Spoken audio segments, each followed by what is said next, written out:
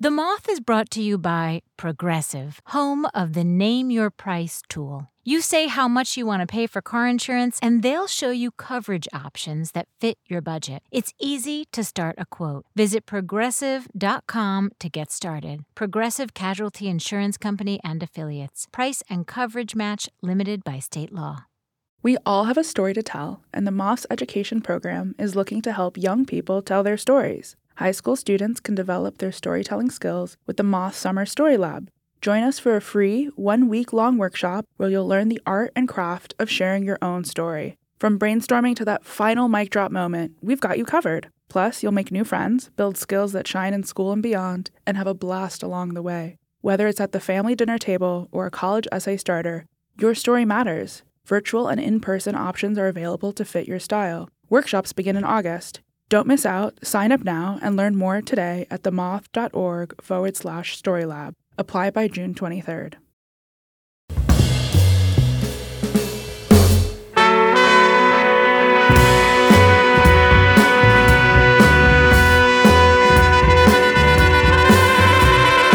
From PRX, this is the Moth Radio Hour. I'm Jenifer Hixson. In this hour, stories from the world of performance and ritual. A musician, an undercover revolutionary, an Iraq war veteran, and this first story from one half of Penn and Teller, the legendary magician. Most folks would assume you'd be hearing a story by Penn, the garrulous half of the duo, but I'm really excited for you to hear, maybe for the first time, the quiet one. The show was in Las Vegas, where we partnered with the University of Nevada Black Mountain Institute. Here's Teller speaking out loud live at the Moth. I get way too much credit when I talk. When I was 5 years old, I went out in the cold to make snow angels in the snow. About a week later, I came down with a cold, and it went straight to my heart. I don't remember much about the stay in the hospital except being strapped to a bed for a transfusion in the dark and a cold shaft of light coming under the door. But they fixed me, and I went home to recover, assisted by toast, tea, and television. My favorite character from television was Howdy Doody. For those of you who don't know, he was a cowboy marionette with red hair and freckles, and he had a burly pal named Buffalo Bob, and there was a Native American princess named Summer, Fall, Winter, Spring. But most important to me was Clarabelle the Clown. Clarabelle the Clown expressed himself without words, only with facial expressions and actions and magic tricks. And I really liked Clarabelle. And so Howdy Doody was not shy about marketing to children. So when they offered a Howdy Doody magic set, I dutifully sent away my 50 cents and my three Musketeers wrappers and my index card with my name and address on it, and waited eagerly for the magic set to assist in my convalescence. It arrived about 2 weeks later. It wasn't quite what I had pictured.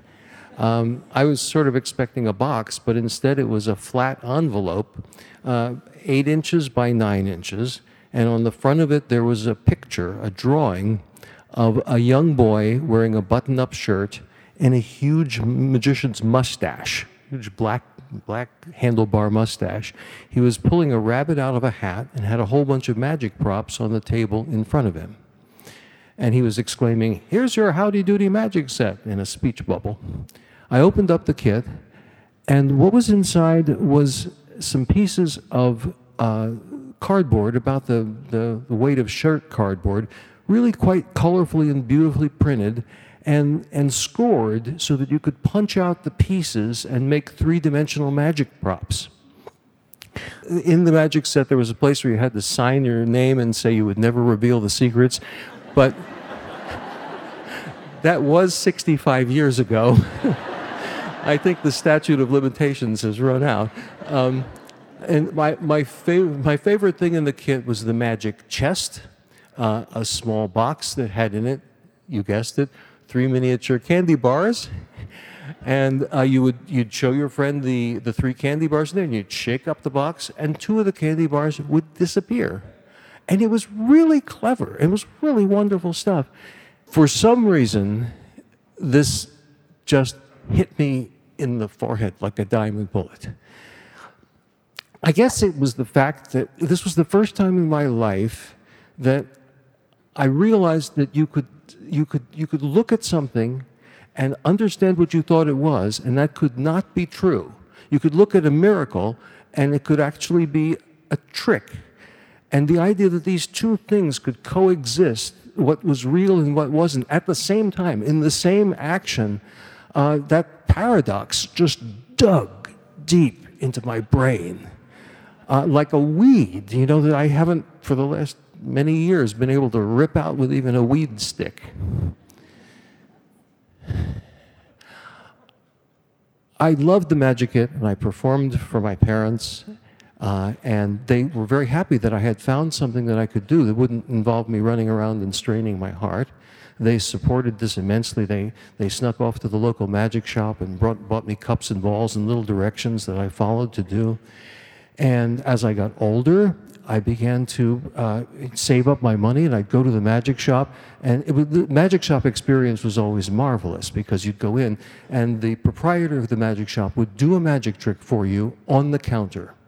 And if you were mystified and couldn't figure it out and were just eager to learn how it worked, you gave the guy the money, and the guy would give you the prop, and then the greatest thing, the guy would take you behind the curtain. Literally, there was a curtain, and explain how the trick worked and all the nuances of performance while your parents waited out in the magic shop, because they weren't magicians and they could not be privy to the secret. I began to perform maybe a little bit at like Thanksgiving, when relatives would gather. Now, I should say, magic is a very demanding form. There are only two settings. It's an on and off switch. Either it's a miracle or it's embarrassing. There's only those two. There's no middle ground. It's not like I've missed the line. It's like it's no longer a miracle. And as time passed, I started to do shows for very relatively well-behaved kids at neighborhood parties. The big hit of my show was the one where I'd stir around some ingredients in a pan and then cover it over with a lid and pull off the lid, and there would be hard candy that I'd distribute to the kids. It was a sort of automatic win. They give kids candy, they're going to like your show. I should try that nowadays. I went to the Philadelphia Public Library, and I bought books on magic, and I learned from those that if you learn to do close-up magic, it could improve your social life. You could make friends more easily. So when I went to high school, I tried it. I tried doing close-up magic as a way to meet friends. If you are a high school student, let me tell you, it does not work. The very last thing that you want to do when you are meeting a new friend is to lie to them. And magic is essentially a lie. So if you do a magic trick and someone says, "How did you do that?" and you say, "I can't tell you because I'm a magician," you're just screwed. I sort of retreated from magic and joined the drama club. And had a wonderful drama coach. But presently, I found out he was also a magician and had been a magician since he was a kid. So this magic was haunting me. He and I used to sit on the stage after rehearsals for hours and hours and talk about the strange place that magic occupied in the theater. In a regular piece of theater, you know what you're seeing is make-believe, but you sort of make it real to yourself. In magic, it's also a theatrical art, and you also know that it's make-believe, but you want it to look absolutely real, and you want to bring to bear on it all of your skeptical abilities, and you want to fail. What an interesting, odd form of theater to become addicted to. My favorite teacher in high school was Mr. Knapp, my Latin teacher, and I thought he had the ideal life. He came in, he did his Latin classes, and I thought, I'm going to grow up and become a Latin teacher, and I won't do magic for a living because nobody can earn a living doing magic. And I'll become a Latin teacher, and I'll do magic on the side. And so I went to college to study Latin and Greek, and the only performances I could get there were for fraternities, which are only this much above the Cub Scouts. But there I made a discovery.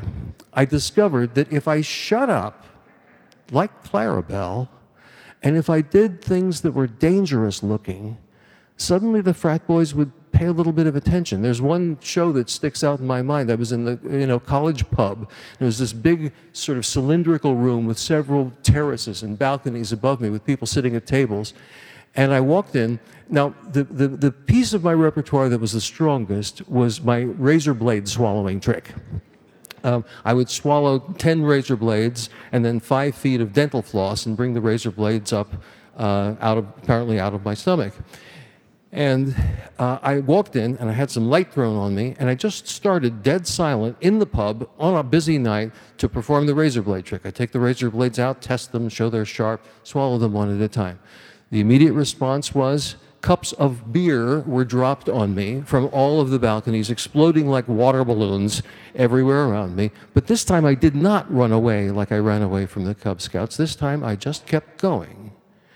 And when I had my mouth examined to prove that the razor blades weren't just hiding in my mouth, but I'd actually swallowed them, and when I swallowed the dental floss and brought up the razor blades, all tied to the dental floss, I got a very strong round of applause. And I felt like I'd learned something. I did become a Latin teacher. I taught for 6 years in Trenton, New Jersey, which is a little bit above the Cub Scouts. At the end of the spring of the 6th year, 2 friends of mine, Penn and Weir, called me up and said, we're putting together a performing troupe. Would you like to be a member of our troupe? And I said, well, yeah, when are you doing shows? And they said, through the summer and through October.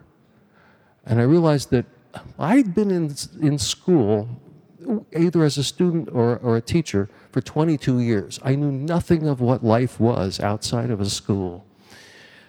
So I went to my principal and I said, could I have a year off as a leave of absence, as a sabbatical?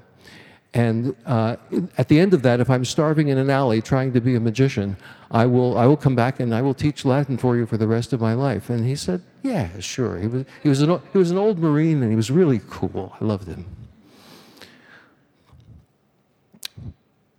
That fall, I performed as a professional, really, for the first time at the Minnesota Renaissance Festival. And I remember waking up one October morning at about 10:30 in the morning, hours after I knew my colleagues in the teaching profession had started their cars in the cold and had driven in to sit in the coffee-scented faculty room, and they were marking papers and they were making lesson plans, and I was there lying in bed thinking about how I was going to work on magic all day long. I was doing what I had dreamed of when I was 5 years old and went out in the cold and made snow angels in the snow. On my 60th birthday, my friend Jean, whom I've known half my life, came and brought me some birthday presents. There were socks and there were books, and the last thing was in a shirt box. And I opened the shirt box, and I pulled back the tissue paper, and there was a picture of a young boy in a button-up shirt with a big mustache pulling out a rabbit from a hat with a bunch of magic props on the table. My friend had gone on eBay and found a seller advertising a Howdy Doody magic set, the same kind that inspired Teller to go into magic. Of course, seeing images that I hadn't seen for 55 years, tears rolled down my cheeks.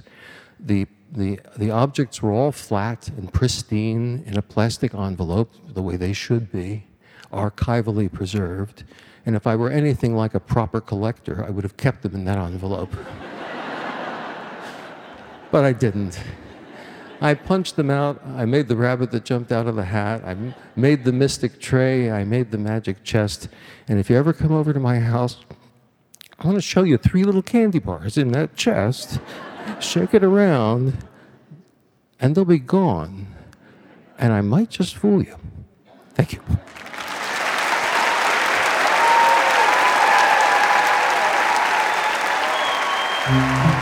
That was Teller live in Las Vegas. Teller has been the quieter half of Penn and Teller since 1979. The Penn and Teller show is the longest-running headline act in Las Vegas. Teller's also a writer, director, and filmmaker. To see a picture of the Howdy Doody magic set that Teller said, quote, pierced me to the bone and chained itself to my soul, visit themoth.org, where, abracadabra, you can share this story or any of the stories you hear on the Moth Radio Hour. There are also a few pictures of Teller as a child doing magic that are pretty heart-melting. And side note, Teller's name is Teller, just capital T Teller. If you didn't know, that is called a mononym.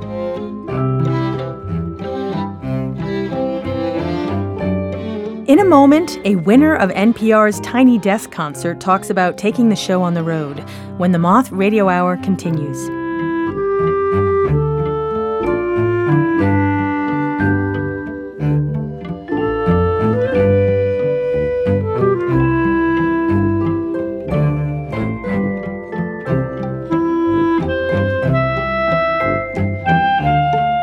The Moth Radio Hour is produced by Atlantic Public Media in Woods Hole, Massachusetts, and presented by PRX.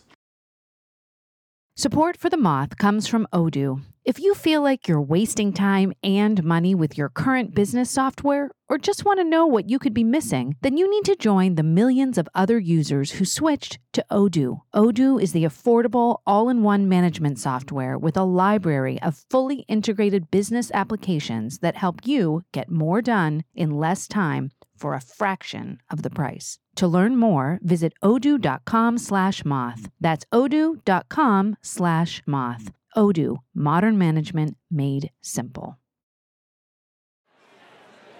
This is the Moth Radio Hour from PRX. I'm Jenifer Hixson. In this hour, we're talking about performing, and this next story is from Gaelynn Lea. Gaelynn is a violinist, singer-songwriter. She also happens to have a congenital disability, osteogenesis imperfecta, commonly known as brittle bones disease. She uses an electric wheelchair to get around, which figures into this next story. As for her music, one critic described it this way: Velvet Underground meets Little House on the Prairie. You'll get to hear a bit of it later, so hang on until after the story.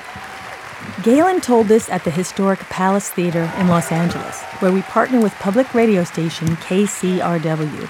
Here's Gaelynn Lea.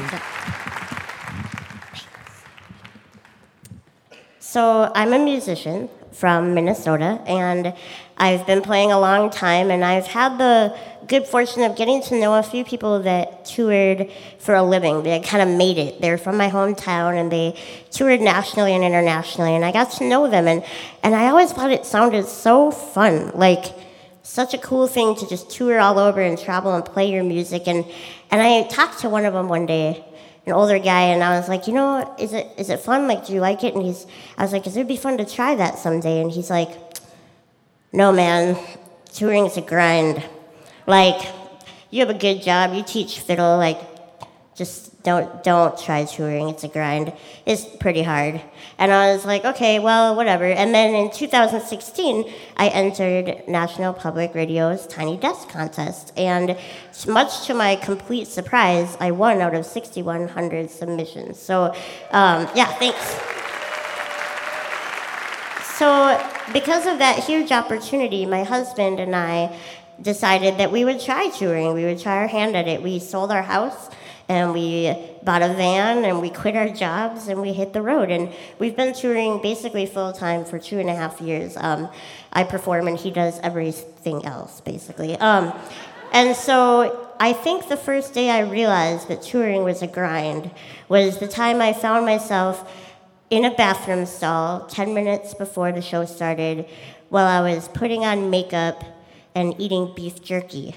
And I was like, oh, I think I get what he means. This is really weird. What am I doing in here? And so, but I didn't really think about how touring would be harder with a disability. So I went on a co-bill tour not long after we started with another artist, and she'd been on the road for 10 years. And so after our 2 weeks together, she wrote a post on Facebook that really made me think. And she said, I thought touring was hard. You know, it's long drives, and you don't get a lot of sleep. And sometimes no one shows up, and sometimes you make $12, which is true. I have done that myself. But But I never thought about how hard it would be if you couldn't get into the venue. And what Gaelynn and her husband are doing is just like monumentally more difficult than anything I ever imagined. And I started thinking about it because we walk into a venue and often the stage doesn't have a ramp, even though my stage plot says Gaelynn Lea is in an electric wheelchair, ramps are required, but nobody listens to stage plots. And so I get there and there's no ramp, and then a lot of times I can't get in the green room because it's in the basement or it's upstairs, and sometimes I can't even use the bathroom, and once in a great while I actually have to be carried into the venue, like my whole wheelchair, it's like 300 pounds. And so it's like walking into an obstacle course every time we go to a new venue. And I hadn't really given that a lot of thought, but it explained why I wanted to sweep for like a week every time we got home. But I figured at least I was doing what I loved. Like, I love performing, and I love music, and I love meeting people, and I love traveling. And so I thought, well, this is just the way it is right now in our society, but at least I get to do what I love. And later, I met another artist. Her name is Gaelynn Hixson. She is the rapper in the hip-hop group Wheelchair Sports Camp. And Gaelynn, she's awesome, and we have the same disability. And she told me how she was booked at a pretty big festival, and she was really excited to play. It was their first year, and she ended up getting put in a venue on the second floor that didn't have an elevator. And because she was pretty well known in the disability community, a bunch of people in wheelchairs had showed up to see her play, and they couldn't get in, and they were pretty upset. So she played a few songs outside of the venue before their show started, and then she went upstairs and did the show. She said the next day they got a lot of angry emails from those fans that had wanted to see her play and couldn't get into the venue. And I asked her kind of naively, like, well, isn't that a little bit overreacting? Like, you didn't pick the venue, it was the festival that put you there. And she's like, I don't really think so. I mean, it kind of sucks if you're a disabled performer and someone wants to see you and you can't even get into their show. Like, what kind of example is that? And I started thinking, and I was like, whoa, I had thought about how hard it was for me, but I didn't think about what if somebody showed up and couldn't even get into my show? How terrible would that feel? It hadn't happened yet. And so every time I ended up having to play at a venue that wasn't really accessible after that, it just felt gross. Like, I felt increasingly hypocritical and disgusting because I am an advocate, right? And I don't really think that it's cool that places aren't accessible in 2019. And so eventually there was a last straw. And that last straw came at a venue in Boston, a well-respected folk venue that's in the basement. And I was excited to play there, but I felt gross that it wasn't accessible, but I was like, well, I'm just starting out my career. Someday maybe I'll be able to just play accessible places. So I did the show. At that particular show, a fan of mine, he supported a Kickstarter, donated a lot of money to help me make my last album. His prize was to get to have dinner with me before the show at this venue. He also, as a bonus prize, got to lift my chair down an entire flight of stairs and then back up to get it out. And it was that day, I was like, this is dangerous for him, it's dangerous for my chair, it's dangerous for me. And it also just is a bad example of advocacy. So I'm like, I'm done playing in accessible venues. And on top of it, I'm done getting lifted up onto the stage. If a venue doesn't have a ramp, I'm playing on the floor from now on, because if things haven't changed in 30 years, which is how long the Americans with Disabilities Act has been around, I mean, think about that, right? Yeah, I know. So, I mean, what has changed in music in the last 30 years? Like, every piece of technology, there's auto-tune, there's, like, amazing light shows, but we haven't managed to build, like, a wooden ramp in front of the stage yet. Like, that's not okay. So I decided that was my new policy. I was really excited about it. I talked to my booking agent.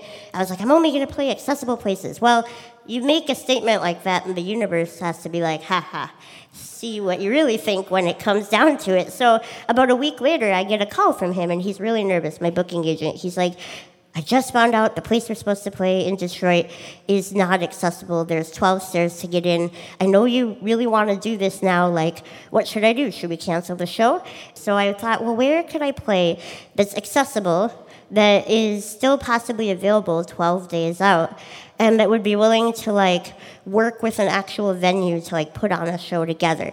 And I realized churches. Like, of course, churches have sound systems, they have acoustics, like they're usually accessible. So I said, hey, man, I called this guy up, the owner of the venue, and I was like, I know this is really weird and super last minute, but can we maybe move the show to a church? And you guys co-host it, and you tell all your guests to come to the church instead. And we'll see how it goes. And he thought about it for a while, and he's like, well, I have never done anything like that before, but I will try it, and we'll see what happens. So he located a church. It went well, and that was when I realized that this kind of thing was possible. So churches might not seem like the most like hard rock place to play or whatever, but I think about punk when I think about this. I think punk is like going against the establishment. It's going against the grain. It's DIY. It's freedom, right? So I decided accessibility is the new punk rock.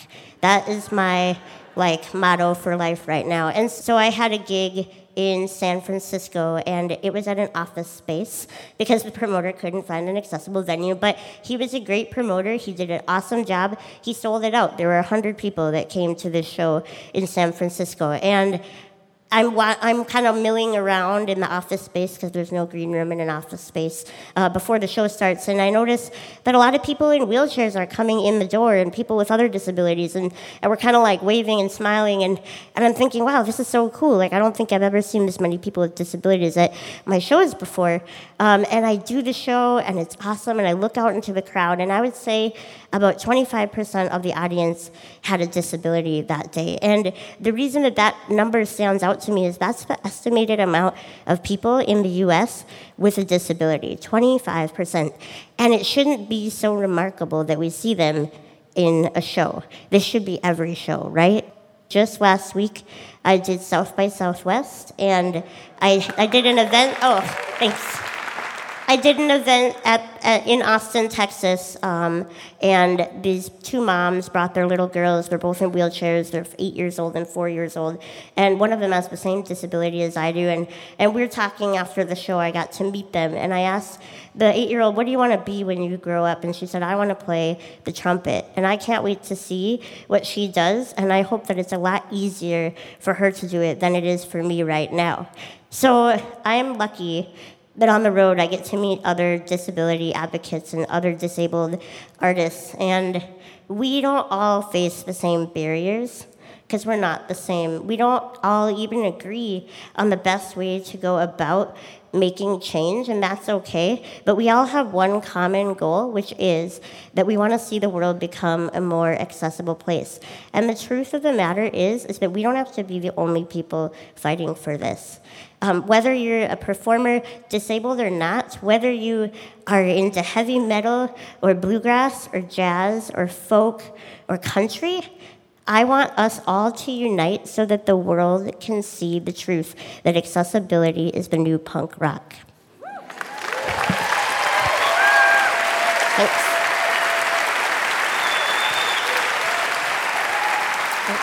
That was Gaelynn Lea. At the time of this recording, Gaelynn has performed in 47 states and 7 countries and says she's far from done. You're listening to Gaelynn's music right now.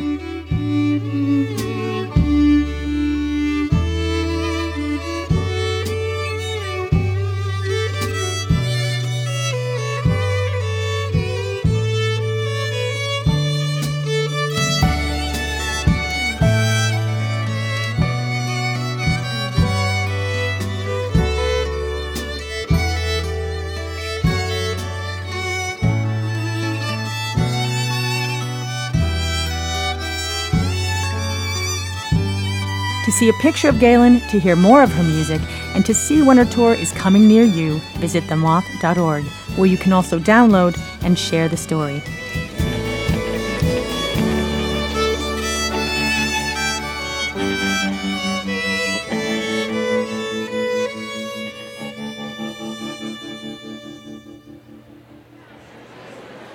This next story takes place on a military base in Iraq. This one isn't about performance exactly, but does feature some age-old rituals. Daniel Sperling told it at our Story Slam in the Twin Cities in Minnesota. Here's Daniel. I joined the Army after law school. I wanted to serve my country I thought that being an Army lawyer would help me grow in the legal profession in a unique and challenging place, and I graduated during the recession and I could not find another job. I knew that I made a mistake pretty much right away, but I did not realize how painful a mistake that was until the summer of 2010 when I got orders to deploy to Iraq with the 3rd Armored Cavalry Regiment. We were stationed at a small outpost about an hour south of Baghdad. It was about 115 degrees outside. I was the lawyer, so nobody liked me because I was the guy who told people that they couldn't do what they wanted to do. And even though combat operations were over, our base still got shelled pretty much every night by rocket attacks. Now, when somebody is shooting rockets at you, there's not much that you can do except get on the ground as flat as you possibly can and hope that they don't hit you. We had this security agreement in place with the Iraqi government that said that we couldn't shoot back. So you can imagine that after about 5 months of this, everybody on that base was scared out of their mind. And I was really regretting the choices that I made that had gotten me here. The regimental command decided to do something about it. They decided to send out a questionnaire to every trooper on the base to see how we were feeling. It was to gauge unit morale. So some of the questions were really basic. It asked, are you thinking of hurting yourself or others? Are you getting enough sleep? But one question that really stood out for me was, do you have a spiritual support network? Now, I was not a religious person, so I checked the box no. And I handed in my survey and I didn't think about it. The next day, I had a knock on the door of my containerized housing unit. It was the regimental chaplain, Major Claude Bridian. Major Bridian was a Baptist pastor from Georgia. He had an enormous gap in his 2 front teeth that you could always see because even though there was a war going on, he was always smiling. The chaplain says to me, Brother Daniel, I noticed that you are of the Jewish faith, and you said that you do not have a spiritual support network. Would you like my assistance? Now, I don't remember telling the chaplain that I was Jewish, but he knew that I was a lawyer from New York, so he could have put 2 and 2 together. I didn't think that I needed help, but here was this man standing in my doorway, smiling at me, offering me the only kind thing that anybody had offered me the entire time that I was there, and who was I to say no to a Baptist pastor who outranked me? So I said yes, I would like some help. The next day, a box showed up at my door. It had 4 yarmulkes, a box of Hanukkah candles, a dreidel, and a pamphlet entitled Judaism, Customs and Practices. This was all stuff that I didn't really know that I needed, but I was very touched by the gesture. It was not until a month later that the chaplain approached me a second time and said, Brother Daniel, I have found that there are other Jews who are living on this outpost. Would you like to get together with them on Friday night for Shabbat services? Now, I had 2 major objections to this. The first one was I wasn't a very religious person, and the second one was something about my people's history told me that we shouldn't put all the Jews together in one place. It was kind of like putting all your eggs in one basket. But here was this man smiling at me, offering me this kindness, and so I didn't want to say no. So on Friday night, I went down to the post chapel. It was a little awkward because it was a multi-use chapel, which meant that there were crosses and Christian iconography everywhere. Only one of the 3 Jews on post spoke Hebrew, and it wasn't me. And the chaplain's assistant, I guess he had never really seen a Shabbat service before. He was very curious, so he kind of stayed in the shadows and watched us the whole time.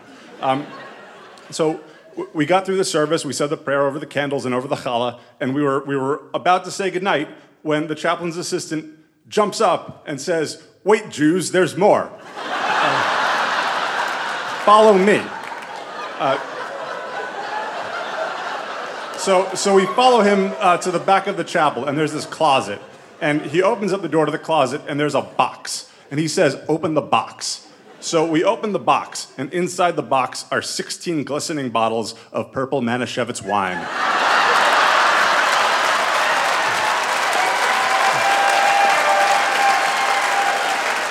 Not grape juice, wine. The chaplain's assistant says, "The service is not over until you've said the prayer over the wine and you've all had a drink." My lawyer alarm goes off like an air raid siren. I'm like, wait a minute. General Order Number 1 specifically prohibits imbibing intoxicating beverages in a deployed environment. The chaplain's assistant says, "No, lawyer, you're wrong." there's an exception to that policy for Jews. On Friday nights, Jews are allowed to have 1 glass of Manischewitz wine with Shabbat services. Well, I'll be damned. So we raise our glasses, we say the prayer over the wine, and we all have a drink. And because it was the first time any of us had had a drink in about 6 months, that was all it took to get us completely smashed. I had found my spiritual support network.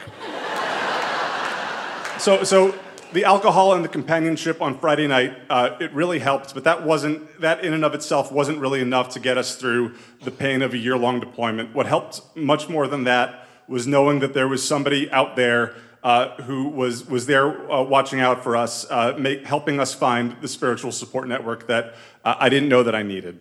The war ended, or at least I went home from it, and I found out a few years afterwards that Chaplain Bridian actually passed away. He was in his early 50s. A lot of people came out to remember him because I wasn't the only one on that post who he helped out in a very dark time. There were about 1,200 troopers on that base, and he helped find a spiritual support network for all of us. So now on Friday nights, when I drink wine, I drink to the kindness and the memory of a Baptist pastor. Thank you.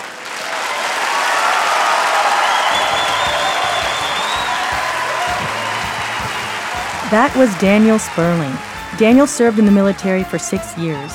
He still works in the legal field, has become a husband and father, and yes, still celebrates the high holidays. To see some pictures of Daniel on base in Iraq or a sweet picture of Chaplain Bridian, visit themoth.org. L'chaim!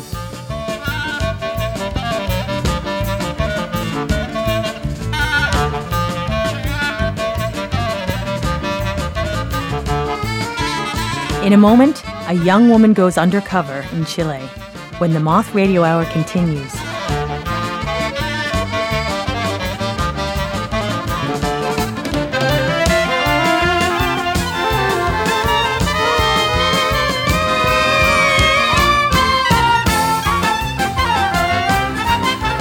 The Moth Radio Hour is produced by Atlantic Public Media in Woods Hole, Massachusetts, and presented by the Public Radio Exchange, prx.org.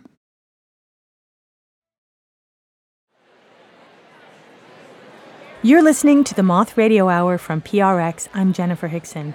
This hour we're talking about performing. Some might say that undercover work is the ultimate performance. It's often a life or death situation. Our final storyteller, Carmen Aguirre, ran a safe house with her husband in a small Argentinian city that bordered Chile. They delivered goods and information in and out of Chile on buses and small planes, all while living in fear of being discovered by the secret police. As you'll hear, the nature of the work made her question what was real and what was imagined all the time. Here's Carmen Aguirre at a Moth Mainstage show in Dayton, Ohio.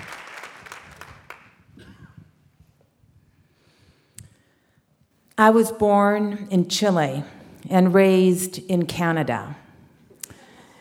In 1986, when I was 18 years old, I went back to South America for 4 years to join the underground Chilean resistance movement against the Pinochet dictatorship. Thank you. Pinochet was an ultra-right winger who installed a fascist regime and a neoliberal economy with all the austerity measures that come with it. My resistance activities involved running a safe house in a small Argentinian city that bordered Chile. My husband and I would hide resistance members in our house, and we would deliver goods into Chile on buses and in small planes that we had learned to fly.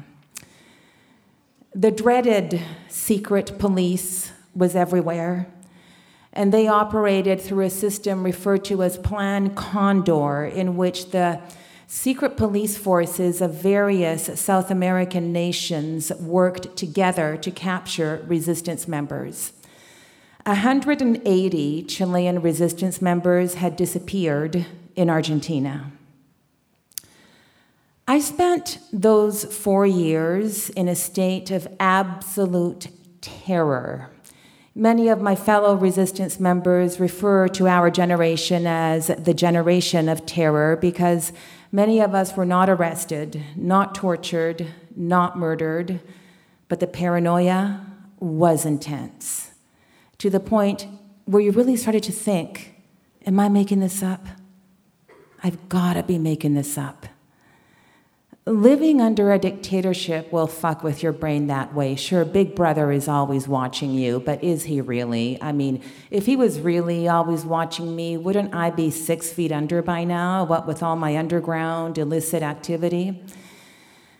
It was in the late 80s that we got a memo. Now, memos came in the form of a roll of film delivered to a post office box that you had rented under an assumed identity.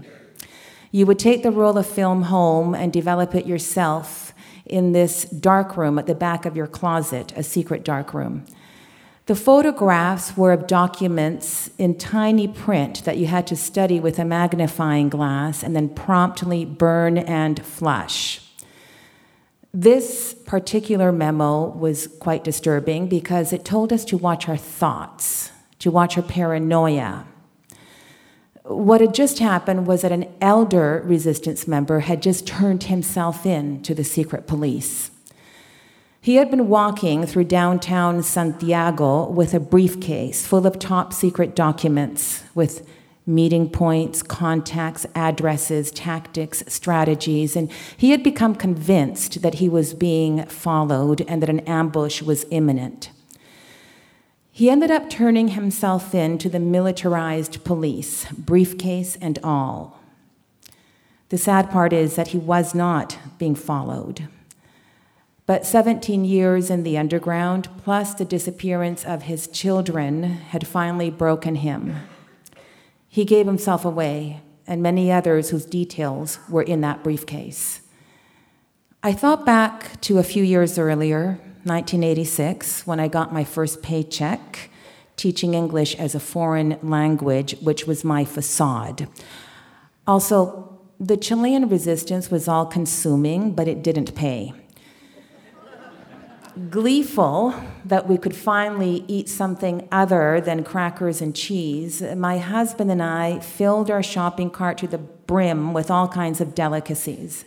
Dulce de leche, rosehip jam, cans of tomato sauce, packages of spaghetti, blocks of cheese. I looked up from reading the ingredients on a package of breaded soya cutlets when my eyes met the steady gaze of a middle-aged man in a beige polyester pinstriped suit, hanging onto an empty shopping cart halfway down the aisle. He half smiled at me. My knees buckled. Every hair on my body stood on end. I went numb with fear. He was one of them, one of the dreaded secret police. How did I know this? Gut instinct. I just knew. I whispered to my husband, and we continued slowly working up our way up and down the aisles, acting normal, filling our shopping cart, as we've been trained to do by our superiors over a 2-year training period. The man followed, always keeping half an aisle between us. Our minds scrambled. It was noon on a Saturday, and the supermarket was packed. We looked outside, and amongst the pedestrians and the traffic, we saw an idling Peugeot 504 at the entrance with 3 men inside it. The car had 2 antennae, one in the front, one in the back, a secret police car. This was it. We were fucked. But on our way into the supermarket, we had surveyed our surroundings as per our training, and we'd noticed that right next door there was a telephone company with mirrored windows, the kind where you can look out, but people cannot look in. We slowly made our way to one of the checkout counters. The man lined up just down the way. We loaded all our groceries onto the conveyor belt, and when it was our turn to pay, we slipped out quickly instead, lost ourselves in the crowd at the entrance, and ducked right into the telephone company. A moment later, the man came running out, looking everywhere. His hand reached into his jacket pocket for his gun. He ended up diving into the waiting car, and they took off at lightning speed while we watched from inside the telephone company. I was so scared that my spirit left my body and clung to a corner of the ceiling. I was hollow with fear. We spent the rest of the afternoon zigzagging around the city, taking different buses, trying to lose the possible tail, which we did. In 1990, the dictatorship ended, although Pinochet's neoliberal economy remains intact in Chile. We saw this as a huge loss. The resistance disbanded. I ended up getting divorced and moving back to Canada. But the question always remained, what had I imagined? What was real? 25 years later, I was writing a memoir about these experiences, so I went back to Buenos Aires to ask my ex-husband a few questions. We met at a pasta restaurant, and over a plate of gnocchi, I asked him if he remembered the supermarket incident. He said he didn't. My heart sank. Had I invented this scenario and so many others like it? Was I just like the man with the briefcase? I went into great detail about the supermarket incident, and he said he had no idea what I was talking about. I was confused. He remembered everything else, everything that had gone down, everything that we had done. He just remembered no incident of ever being followed. I was ashamed. We said goodbye, and a few days later I saw a photograph in the newspaper. It was a picture of the man from the supermarket. 25 years had passed, but I knew it was him. I read the story. The man in the photograph was a Chilean secret police operative operating in Argentina in the 70s and 80s. He had just been stabbed to death by his 21-year-old gay lover. It was a crime of passion. When the Argentinian police went to his apartment, the scene of the crime, they found a stack of boxes at the back of his closet. Inside these boxes were files with all the details of his secret police activities, including names of Chilean resistance members he had followed, the ones he had tortured and murdered. Still, how could I be sure that this was the man from the supermarket? How could I recognize a face a quarter of a century later? I went back to Canada, and a few months later, a fellow Chilean resistance member sent me an email with the subject title, "This will interest you." Somebody had taken it upon themselves to transcribe the contents of the files, and now the document was being sent to those of us who had lived in Argentina in the 70s and 80s. I poured through this document, which was literally hundreds of pages long. I finally came upon a short paragraph describing a following in 1986 in a supermarket in the Argentinian city that we had lived in. It described a young couple in their late teens. The girl was a Chilean exile raised in Canada back in Argentina to join the resistance. The boy was an Argentinian. Their trail had been lost that day. The paragraph said what the intention had been: to pick up this couple, throw them in the back of the car, torture them to get as much information out of them as possible, then murder them and dispose of their bodies. I read this paragraph with my hand over my mouth, horror seizing me, but also a sense of relief. Relief that I was not crazy, that I could trust my instinct, my memory, my life. Many of my fellow resistance members have died young from all the stress, from the terror, the paranoia, and from not having the answers to so many questions. And one of the things that has helped save me is the gift of being able to witness the evidence of my own experience, to reclaim it, to own it, and to speak it. Thank you.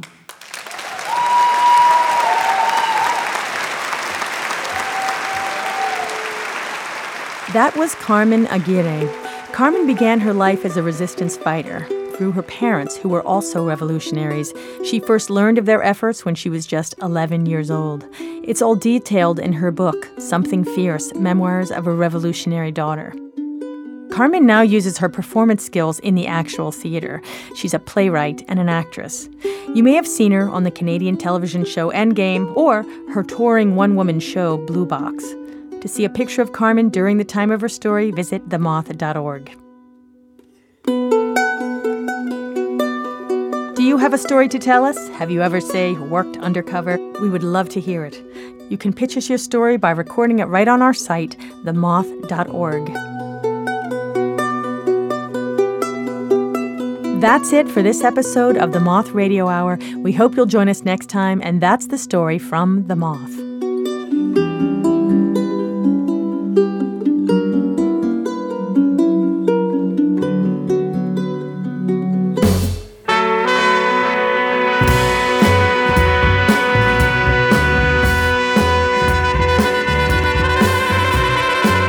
Your host this hour was Jenifer Hixson. Jenifer also directed the stories in the show, along with Maggie Sino. The rest of the Moth's directorial staff includes Catherine Burns, Sarah Haberman, Sarah Austin-Jeunesse, and Meg Bowles. Production support from Emily Couch. Moth Stories Are True is remembered and affirmed by the Storytellers.